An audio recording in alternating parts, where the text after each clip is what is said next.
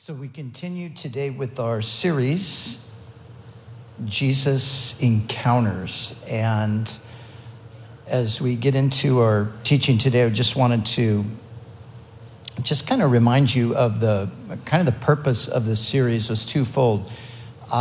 First of all, I felt that this series would be hopefully good to speak right to people that are in these, different places that we see represented by the people that encountered Jesus. So we saw the encounter with a religious person, and how even though Nicodemus was, this pillar in the Jewish community as a religious leader, how Jesus said that wasn't enough. He needed to be born again. Then we saw the woman at the well, and representing those who thirst, and we saw the lame man, and the woman that was taken in adultery. So all of these different people that Jesus encountered. Of course, my first objective was to apply that to people who might be listening. Either they're here listening, or maybe they're listening through radio or internet or whatever. But the second purpose in doing this series was to give us just a fresh picture of how Jesus deals with people, and hopefully to encourage us, but also to help us as his ambassador, so to speak, to represent him well to the people that we come into contact with. So we've been looking at, these different people, as I said, with those two primary things in mind. So today we come to this story, looking at Pontius Pilate and the conversation that he and Jesus have there. And I've entitled the message today, Jesus and the Cynic. And I think that this is very applicable in our day and age. There are many cynical people in the world around us today. And so Jesus, he wants to reach the cynic as well. He wants to appeal to the cynic. Now, a cynic is a person who has been jaded by experience, and their experience has caused them to be very suspect of any claim of virtue or goodness or even truth. A cynic is the kind of person who, at the suggestion that you might have perhaps true love, or there might be absolute truth. A cynic is a person that just sort of, they roll their eyes, they sort of shake their head, they snicker, that anyone would actually think that is even a possibility. The difference between a skeptic and a cynic is that the skeptical person, usually their problems are intellectually based. So if it's a matter of needing information, it's a matter of needing to get the facts. So sometimes a skeptic, once they become aware of the facts, they can move away from their skepticism. It's more of a head issue. But the cynic is different, because the cynic is a person it's more of a heart issue. It's more of something, they have seen something that has jaded them, and as a result of that, they've become, in a sense, they've become biased, and therefore they've lost their objectivity. So Pilate was a cynic. You see, Pilate knew firsthand the intrigues and the corruption of Roman and Jewish politics. And he had also seen up close and personal the underbelly, if you will, of Judaism. And now remember, the Jewish claim, and it's a legitimate claim, was that Judaism was the religion of the one true God, Yahweh. But the priest and the leaders of the nation were so thoroughly corrupted that Pilate, having firsthand experience with that, would really just completely dismiss or scoff at, or he would roll his eyes at the suggestion that what he saw there could have been true. And so for Pilate, the idea of absolute moral and spiritual truth was in the end a joke. And there are people all around us like that today. There are people today who have been jaded through experiences with religion, and therefore they are extremely cynical when it comes to any truth claim, especially a truth claim that's connected to faith. Perhaps you know someone like that. Here's the question: how do we respond to the cynic? Do we just leave them alone? Just say, well, there's no way they're ever going to listen to a word we say. There's no ground of appeal to them. What do we do with the person who is a cynic? Well, I believe that we give them the truth, but not just the truth philosophically, we give them the truth incarnationally. And let me explain what I mean by that. Giving them the truth philosophically, I think that we should challenge people who say that there is no such thing as truth or absolute truth. I think we should challenge the relativism in the culture. I think we should push back against that with good philosophical arguments, and there certainly are plenty of good philosophical arguments for that. Now, one of the main philosophical debates in the culture today, and it's a debate that's been around a long time, is whether truth is relative, which means whatever each individual or the culture collectively believes to be true is the truth, or is truth objective and absolute, which means that the truth is outside of us, it is fixed, and it is unalterable regardless of what we think or feel. Now, we're actually at a point in Western civilization where there's a new idea now that's being floated of post-truth. And this is the extreme end of relativism. Post-truth is the idea that truth is whatever you feel it to be, regardless of the facts. So it used to be that somebody might think the truth was one thing, but then the facts would push back against that, and whether they agreed or not, they kind of had to concede that, okay, well, these are the facts. But now, post-truth, and it's not just it's not just a thing that a few crazy people are thinking here and there. It's a thing that a lot of people are thinking. The Oxford Dictionary actually, in this past year, they placed the word post-truth in the dictionary and gave a definition, which is truth that is not based on fact, but based on what a person felt was true, regardless of the facts. So that's pretty crazy in and of itself. But that's the place that we have arrived at in our culture. So I do think that there's a legitimate place to push back against that. I think we should push back against that. But here's the problem. The problem is, even when you push back against it, a lot of times you just end up in a polarized situation, because even though people will concede that it doesn't really make sense practically, they still will tenaciously hold on to it. The most ardent moral relativist on any university campus, the person who says, whatever is right in your own eyes, nobody can tell you what's right or wrong, nobody can judge you, you can, whatever you believe to be true is true. The person who holds most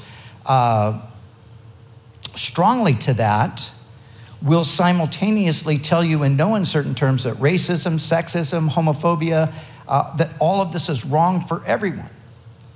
But the problem is, well, if relativism is true and you decide what's right or wrong, then how do you say that the person who holds to these particular ideas is wrong? So even those who hold tenaciously to a moral relativism, they recognize the problem philosophically and practically, but it doesn't matter. They still hold to it anyway.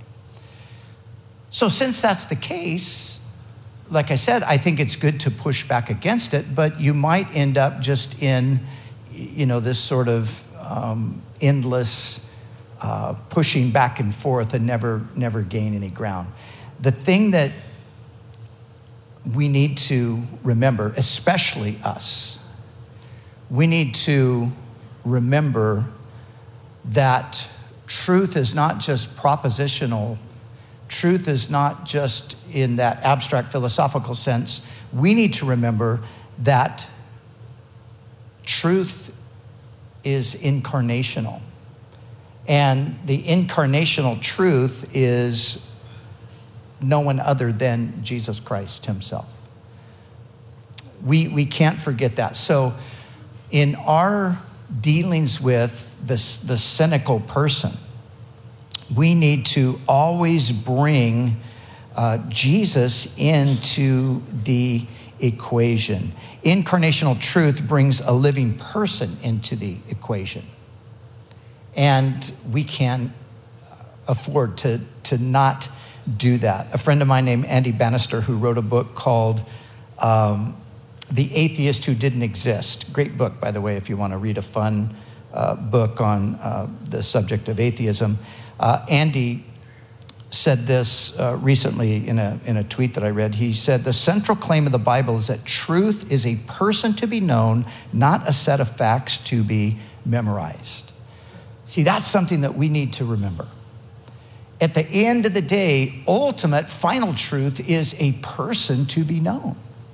So you see, if I'm in a conversation, or if I'm in a debate, or if I'm trying to convince somebody who holds to this idea of relativism, if I'm trying to convince them that there is absolute truth, like I said, I might go back and forth with one argument after another, but that can largely just be a waste of time. There has to be a moment where we bring Jesus into that conversation.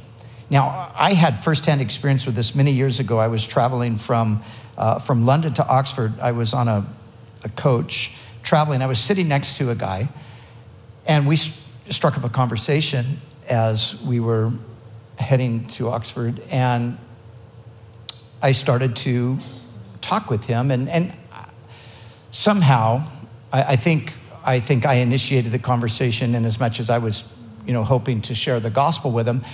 But we ended up just getting onto the topic of whether there was absolute truth or not.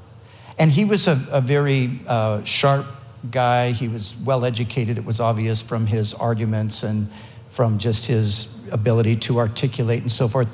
And we sat there for about 40 minutes and just went back and forth, just sort of sparring with one another on a kind of a philosophical level about whether there was absolute truth. And I got to a point where I was just so frustrated internally. I was just thinking to myself, I am getting nowhere with this guy. Everything I come up with, he's got some sort of a response to it. And at a certain moment, I remember just sort of, there's a pause in the conversation debate, and I just sort of closed my eyes and just said, "Lord, just show me, help me know where to go here." And the Lord just said, "Well, why don't you bring me into this conversation?" I thought, "Oh, that's a good idea." Didn't think of that. And so anyway, I said to him, I said, "Well, look, you say that there's no such thing as truth and so forth." I said, "But listen, Jesus Christ claimed to be the truth. And I'm actually going to take the word of Jesus as authority over your word." Now, here's the amazing thing that happened. Once I brought Jesus into the conversation, everything immediately changed. And what I ended up finding out after the conversation continued is that this guy was a Christian as a young person, and he had lost his faith. And he had, I just think by the things, that he insinuated, that he had gone off into a lifestyle that he knew was not acceptable to God, and he just had embraced that. But as we began to just talk about the claims of Jesus, in the end, he began to really soften up. And there was a point in the conversation where he actually got choked up when he started to tell me about his previous experiences as a young man, and as a Christian at the time. And so, to make a long story short, by the end of our journey to Oxford, and as we parted from one another, he said to me, I really have to think about everything you said, and I want to go back and I want to just revisit the Bible and what Jesus had to say. And so for me, that experience illustrates the kind of thing that I'm talking about. Because, like I said, there are lots of cynical people today, and they're especially cynical toward religion. And oftentimes they're cynical toward the church. And you mention the church, or you mention Christians, and maybe they've seen hypocrisy up close and personal, like Pilate did. Maybe they've even been burned by the church, or they had a family member who had a bad experience. So they're jaded and they're cynical. How do you even begin with a person like that? Well, you've got to just go straight to Jesus. Because the truth of the matter is, there are lots of people in the culture who are turned off by the church and by organized religion, as they sometimes refer to it, but they're interested in Jesus. They're intrigued by Jesus. He, to them, is a mystery. And we have to remember that we are preaching Jesus Christ. We're not preaching our church or our denomination or even Christianity in like a creedal sense. Of course, we believe in everything the creeds say, but we don't want to present the faith just merely as these, like Andy said, as these facts to be memorized. We have to present the faith as a living person. And that's what happened in the story here that we read about. Pilate is the cynic. And there, as Jesus is brought before Pilate, and Pilate begins to question him, Jesus just takes him right to the heart of the issue, and that is the issue of truth. Look at verses 37 and 38 again. Pilate therefore said to him, "Are you a king?" Well, let me back up. Let me go to verse 33. Then Pilate entered the praetorium again, called Jesus, and said to him, "Are you the king of the Jews?" Jesus answered him, "Are you speaking for yourself about this, or did others tell you this concerning me?" Pilate answered, "Am I a Jew? Your own nation and the chief priests have delivered you to me. What have you done?" Jesus answered, "My kingdom is not of this world. If my kingdom were of this world, my servants would fight so that I would not be delivered to the Jews, but now my kingdom is not from here." Pilate therefore said to him, "Are you a king then?" Jesus answered, "You rightly say that I am a king. For this cause I was born, and for this purpose I have come into the world, that I should bear witness to the truth. Everyone who is of the truth hears my voice." Pilate said to him, "What is truth?" So Jesus just takes him right to the central issue, the truth. Now, Jesus, when I was saying earlier about incarnational truth, Jesus is. He is, incarnational means in the flesh. Jesus is the embodiment of the truth. And we know that from many of the statements of Scripture, the statements of Jesus himself. Remember in John 14:6, the famous passage, "I am the way, the truth, and the life." So Jesus claims there to be the truth. But when he claims to be the truth, what does that entail? What is that all about?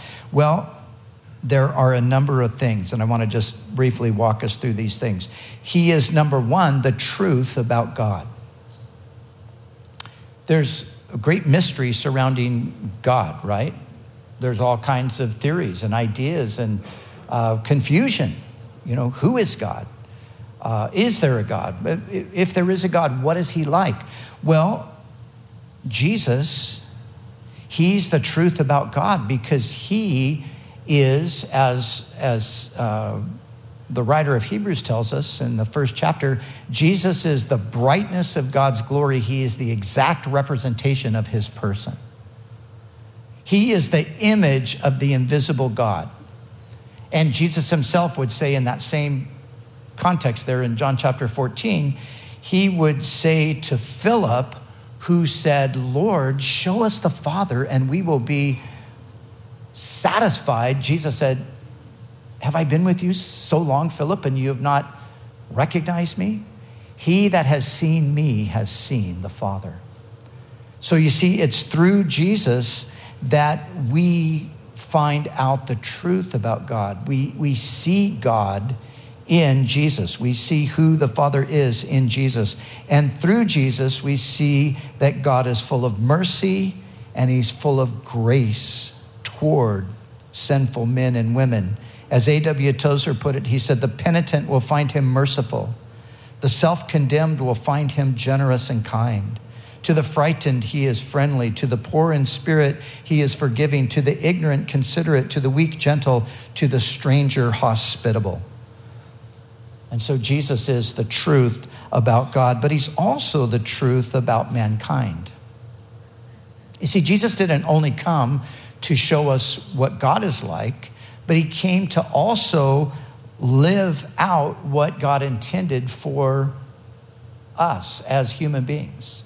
So Jesus is the perfect representation of God, but he's also the perfect representation of mankind. And what do we see with Jesus? We see that man was created to live in a loving, personal father-child relationship with God. That's what Jesus shows us. Remember at that point where Jesus, it says that, and he cried out, Abba, Father. And that's that intimate expression that a child would speak toward their father. So Jesus comes to show us that this is what man was intended to be, living in a relationship with God, having this parental, this parent-child relationship. You know, even thinking of just those terms, father-child, parent-child. Of course, the mother reflects some of the attributes and the nature of God. You know, when you have a father and a mother, you've got the combined sort of attributes of God. You've got, generally speaking, the strength and the firmness of God seen in the father. You've got the tenderness and the compassion and the love seen in the mother, and those things are blended together in God. But I was thinking just about the whole picture of the father-child relationship, and sometimes that might sound a little bit childish.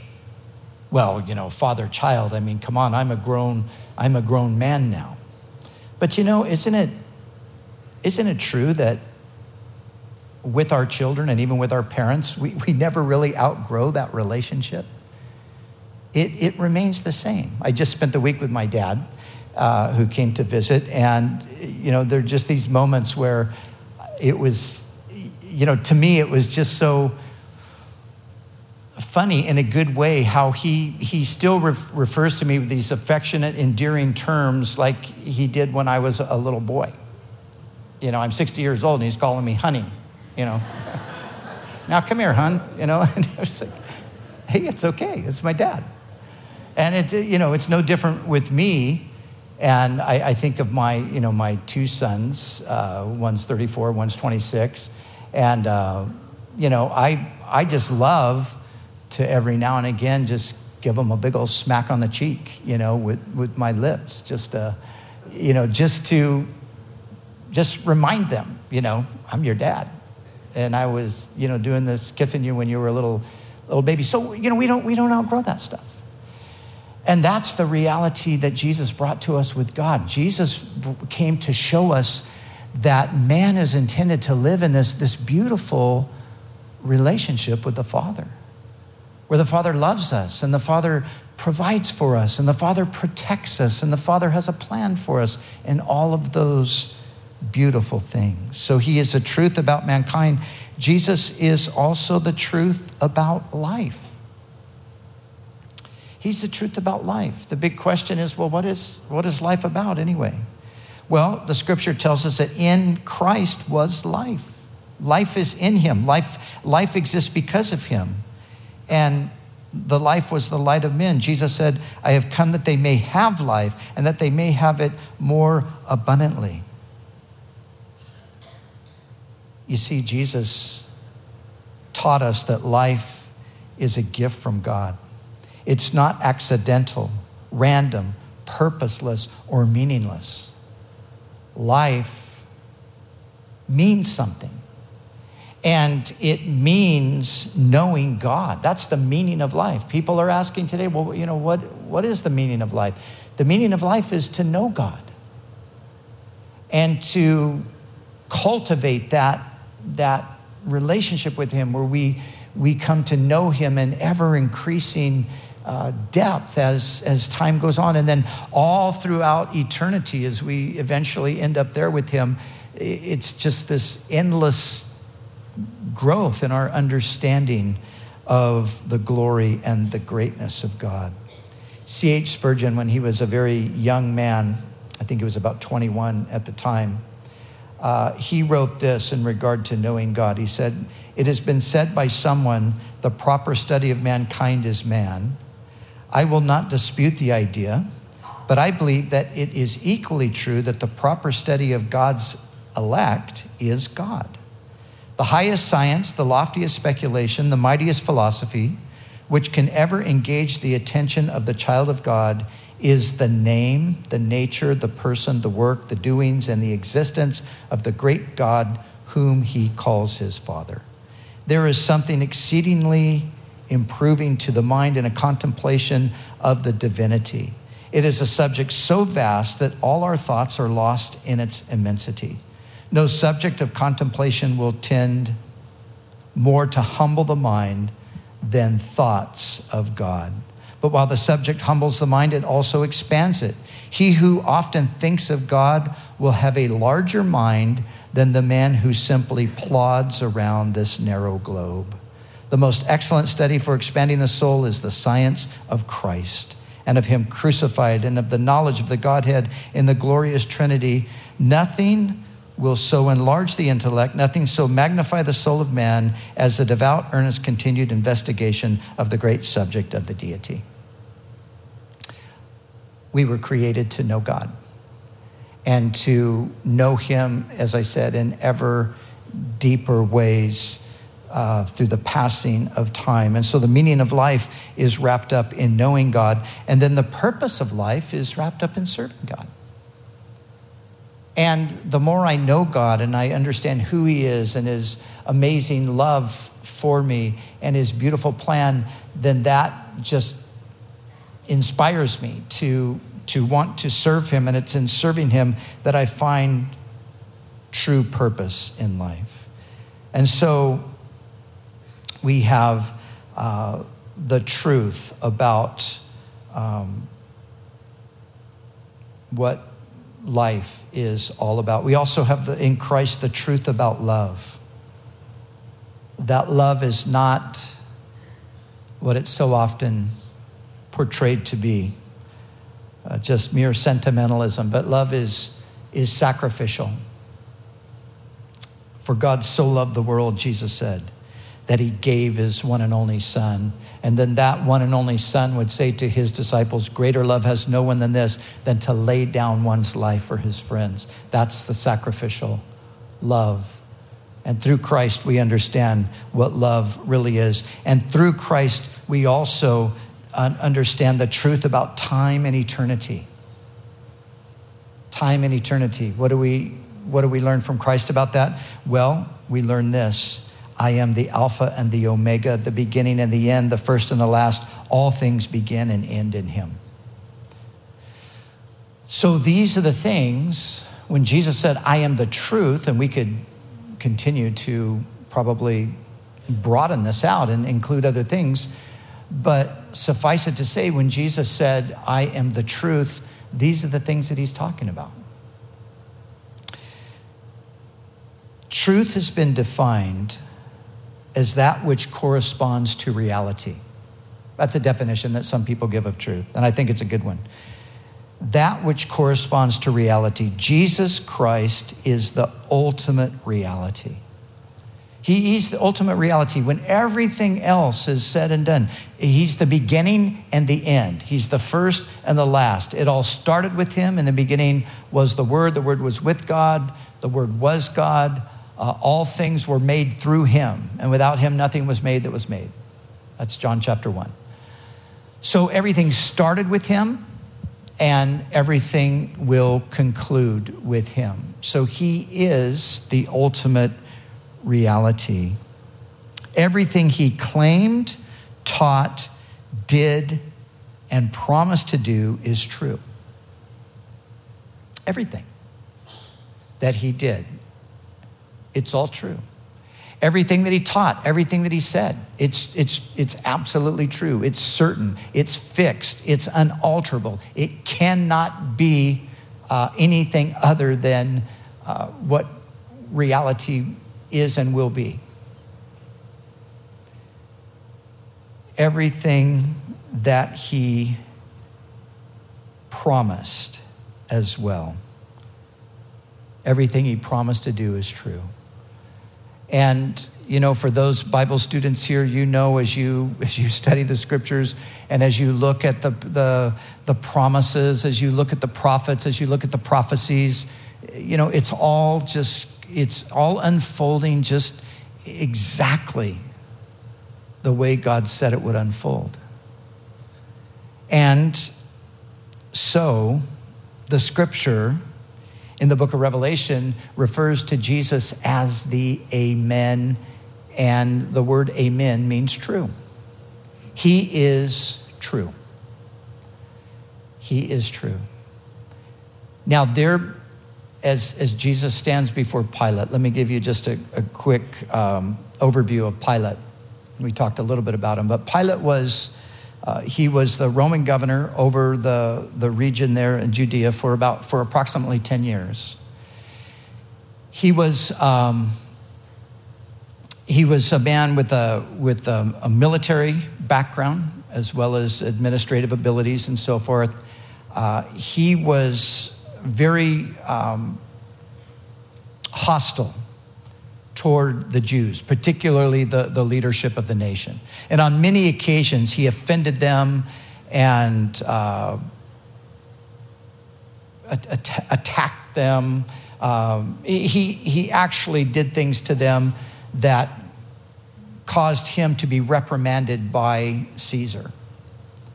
And his position was even threatened because of his inability to get along with the Jewish leadership. So he just essentially hated these guys.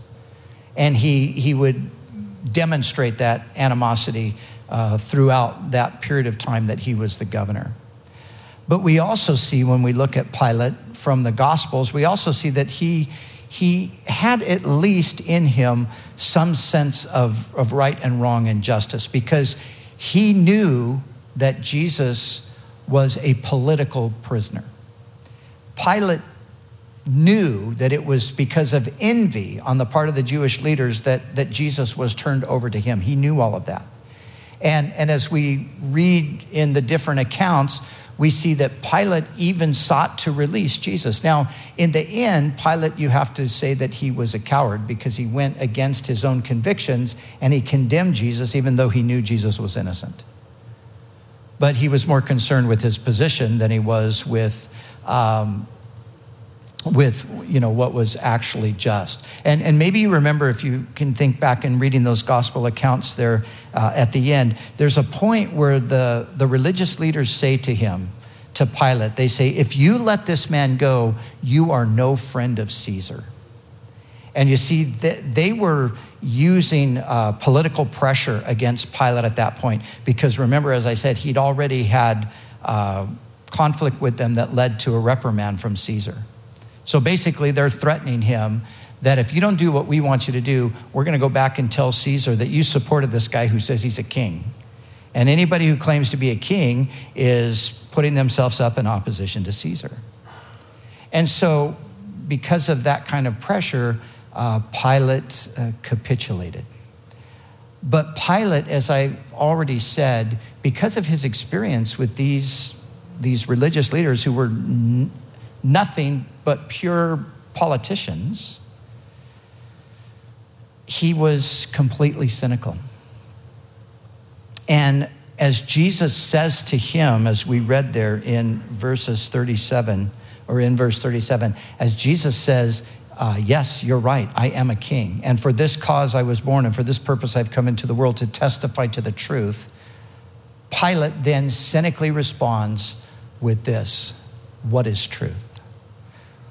And have you ever noticed that Jesus didn't answer him? Why didn't Jesus answer him? Well, actually, I think Jesus did answer him. He just didn't answer him verbally. Because as Jesus stood there silently before Pilate, as Pilate asked the question, what is truth? I think Jesus would simply just there, in his own presentation of himself, I think he would be saying to Pilate silently, you're looking at the truth. That's obviously what he had already claimed. Everyone who is of the truth hears my voice.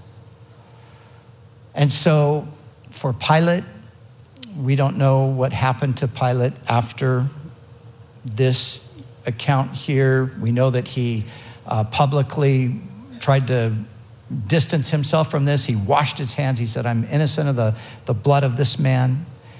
And we don't know what happened to him beyond that. There are all kinds of legends and myths. Some say that he actually became a believer, and have all of these stories, which there's no actual historical evidence for that. Some people say that he was deposed and sent. He lost his governorship. He did lose that at some point. We don't know. But Pilate the cynic,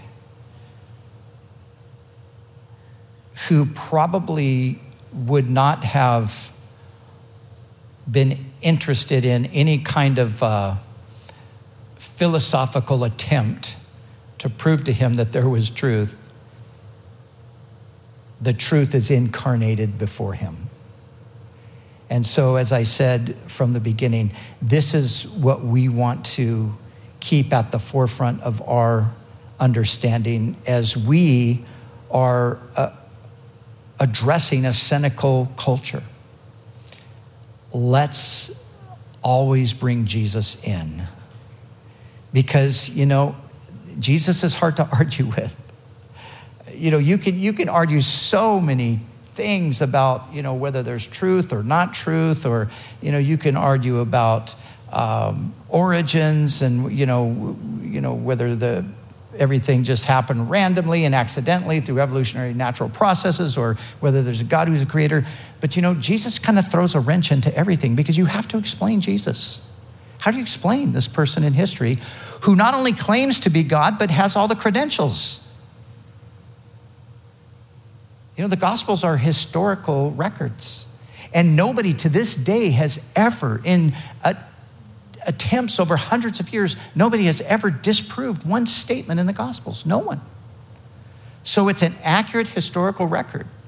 Jesus claims to be God, and he's got the credentials. He does all the things that you would think that God does. He has power over nature. He calms the sea. He speaks to the wind, and it stops, and the waves are calm. He takes loaves and fishes, and he multiplies them to feed a multitude of people. He heals the sick. He cleanses the lepers. He raises the dead. These are the things that, if there's a God, these are the things, if he came to the earth, these are the things you expect him to do. Well, Jesus did it all. And so that's what we bring to the debate on whether there is truth. We interject Jesus into that debate, and then people have to grapple with him. I find, this is just for me, but I find these days when it comes to arguing politics, or when it comes to arguing philosophies and theories, I am not inclined to do that these days. I want to get right to the heart of the matter. And the heart of the matter is Jesus Christ. Because he said, I am the truth. So you deal with that. You handle that. You wrestle with that.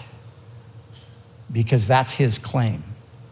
And all of the evidence points in that direction. And so as the servants of Christ, let's remember that although the cynics might not at all respond to an eloquent argument on the reason why there is absolute truth, although the cynics might not want to hear about, even religion or, Christianity as this, thing in history, Jesus can step in. And the wonderful reality is that we're not just talking about a person who lived 2,000 years ago, we're talking about a person who lives today. So when you bring Jesus into the conversation, you really bring Jesus into the conversation. He comes in himself. That's the great thing. That has just brought me so much peace over the years, that I can only do so much in a conversation or a debate or an argument or whatever. I can only do so much. But I'm not responsible in the end. Ultimately, that's the job of Christ. I can trust him to take over. And as going back to that story, I'll close with this. Going back to the story of the man there, traveling together with me. It was just bringing Jesus into the equation that everything changed. It wasn't only his mind that changed, his heart changed. And I have to believe that his heart changed because God touched him. And that's what God does and will do. So Lord, we thank you that you are the living Christ, and Lord, that you are the truth, and that ultimate reality is centered in you. And Lord, how we who have come to embrace that, how we have been so blessed and so fulfilled through that reality. And Lord, we think of the cynics that are out there. We probably know some. And so, Lord, we pray that you, even through us, Lord, that we might interject you into the conversation. Help us to do that. Lord, I pray for anyone today, that maybe someone's here with us today that's come in cynical and just pretty convinced that there's no way that any religion has anything for them. May they know today, Lord, that you are the living Savior who is ultimate reality. So do that work and help us as your servants to continue to grow in our knowledge of you, that we might more effectively represent you to the world around us. We pray. Amen.